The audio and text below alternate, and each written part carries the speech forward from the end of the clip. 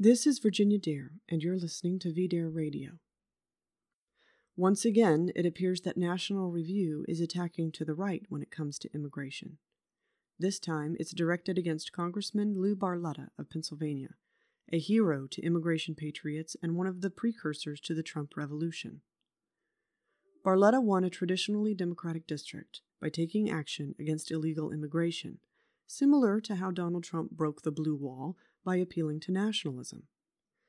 But Theodore Kupfer of National Review is here to tell us that Barletta is actually doing it all wrong, in a remarkably condescending article entitled "The Man from Alabama, Pennsylvania." Kupfer begins with a swipe at Barletta's constituents. It's not an invasion, but for some of Hazleton, Pennsylvania, it feels like one. The author smirks. But what is an invasion? It's when a group of foreigners take over your territory.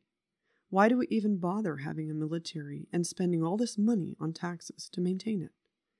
To defend against invasion, to defend our national independence, sovereignty, and way of life. But today, we are told, not just in America but in every Western nation, that is illegitimate.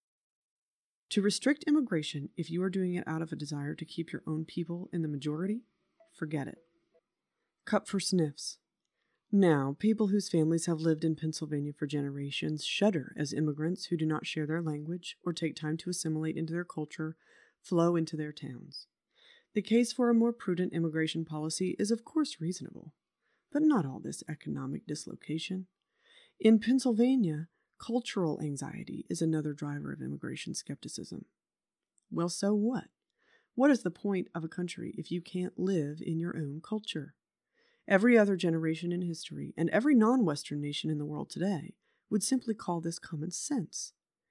If it's just about money, you would move somewhere where the dollar goes further. And besides, as we often say here at VDARE.com, demographics are destiny. The makeup of the population determines the politics of the region. Therefore, if you actually want to defend certain political principles, you have to defend the makeup of the population. After all, it's no secret the main reason Democrats favor mass immigration is because they are essentially importing voters. Immigration restrictionist does not an agenda make, the article informs us, but the conservative movement seems to be focused on putting forward an agenda that ignores immigration entirely. And by surrendering on immigration, the Republican Party has essentially surrendered on every other part of its agenda. You can't make meaningful progress on jobs, healthcare, education, income inequality, infrastructure, or national security without confronting immigration. And as Kupfer implicitly admitted earlier in the article, a changing population ultimately means changing politics. Ignoring immigration means conservatives will eventually be rendered redundant. But instead, Kupfer accuses immigration patriots of being the ones guilty of shallow thinking. He sneers. But inchoate negative feelings about immigrants do not answer the question of how to fix rural Pennsylvania or the rest of rural America. Sure, there are reasonable non-racist arguments for why this country ought to tighten the immigration system, prioritize newcomers with specific skills, and generally recalibrate its policy as to what immigrants are supposed to bring to America. Doing so would benefit the residents of Hazleton, Black, white, and Hispanic alike. But even if Barletta occasionally alludes to such arguments, his approach remains controversial and can tend toward the inflammatory. Up here, fixing immigration means something besides attracting more computer-savvy South Asians. It means reversing what looks like a self-congratulatory preference for prospective Americans at the expense of existing ones. Sometimes it means something uglier. Barletta's pitch resonates with white Pennsylvanians, but it could benefit from becoming more inclusive, more pan-ethnic. Maybe restricting immigration doesn't by itself fix rural America, but adding 30 million third-worlders certainly doesn't help. Republicans should be trying to create high-paying jobs, low housing costs, and affordable family formation. Mass immigration is a threat to all of that. But obviously the author's real problem is mostly white Americans saying they don't want to be replaced, which is apparently controversial and inflammatory. Why does this only go one way? Non-whites receive advantages in jobs and education through affirmative action.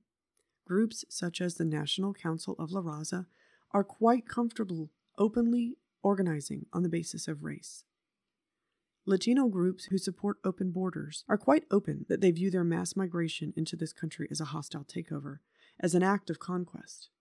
And yet it is whites that a writer at an ostensibly conservative magazine feels comfortable calling ugly. Why is Luis Gutierrez not controversial and inflammatory?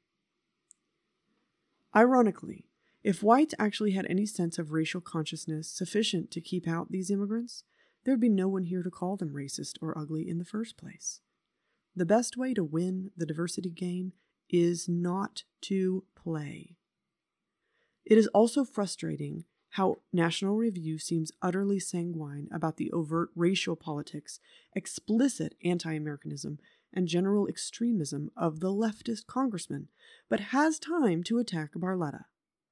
The Republican Party, no thanks to National Review, has complete control of the government, but nothing of substance has been accomplished. Is this really the time to suggest that the problem is congressmen are being too extreme? Of course, the real explanation is probably simple. Like Oliver Darcy and Betsy Woodruff, Kupfer is probably already thinking about his post-conservatism Inc. career. I expect we'll see him at the Daily Beast, writing hit pieces soon enough.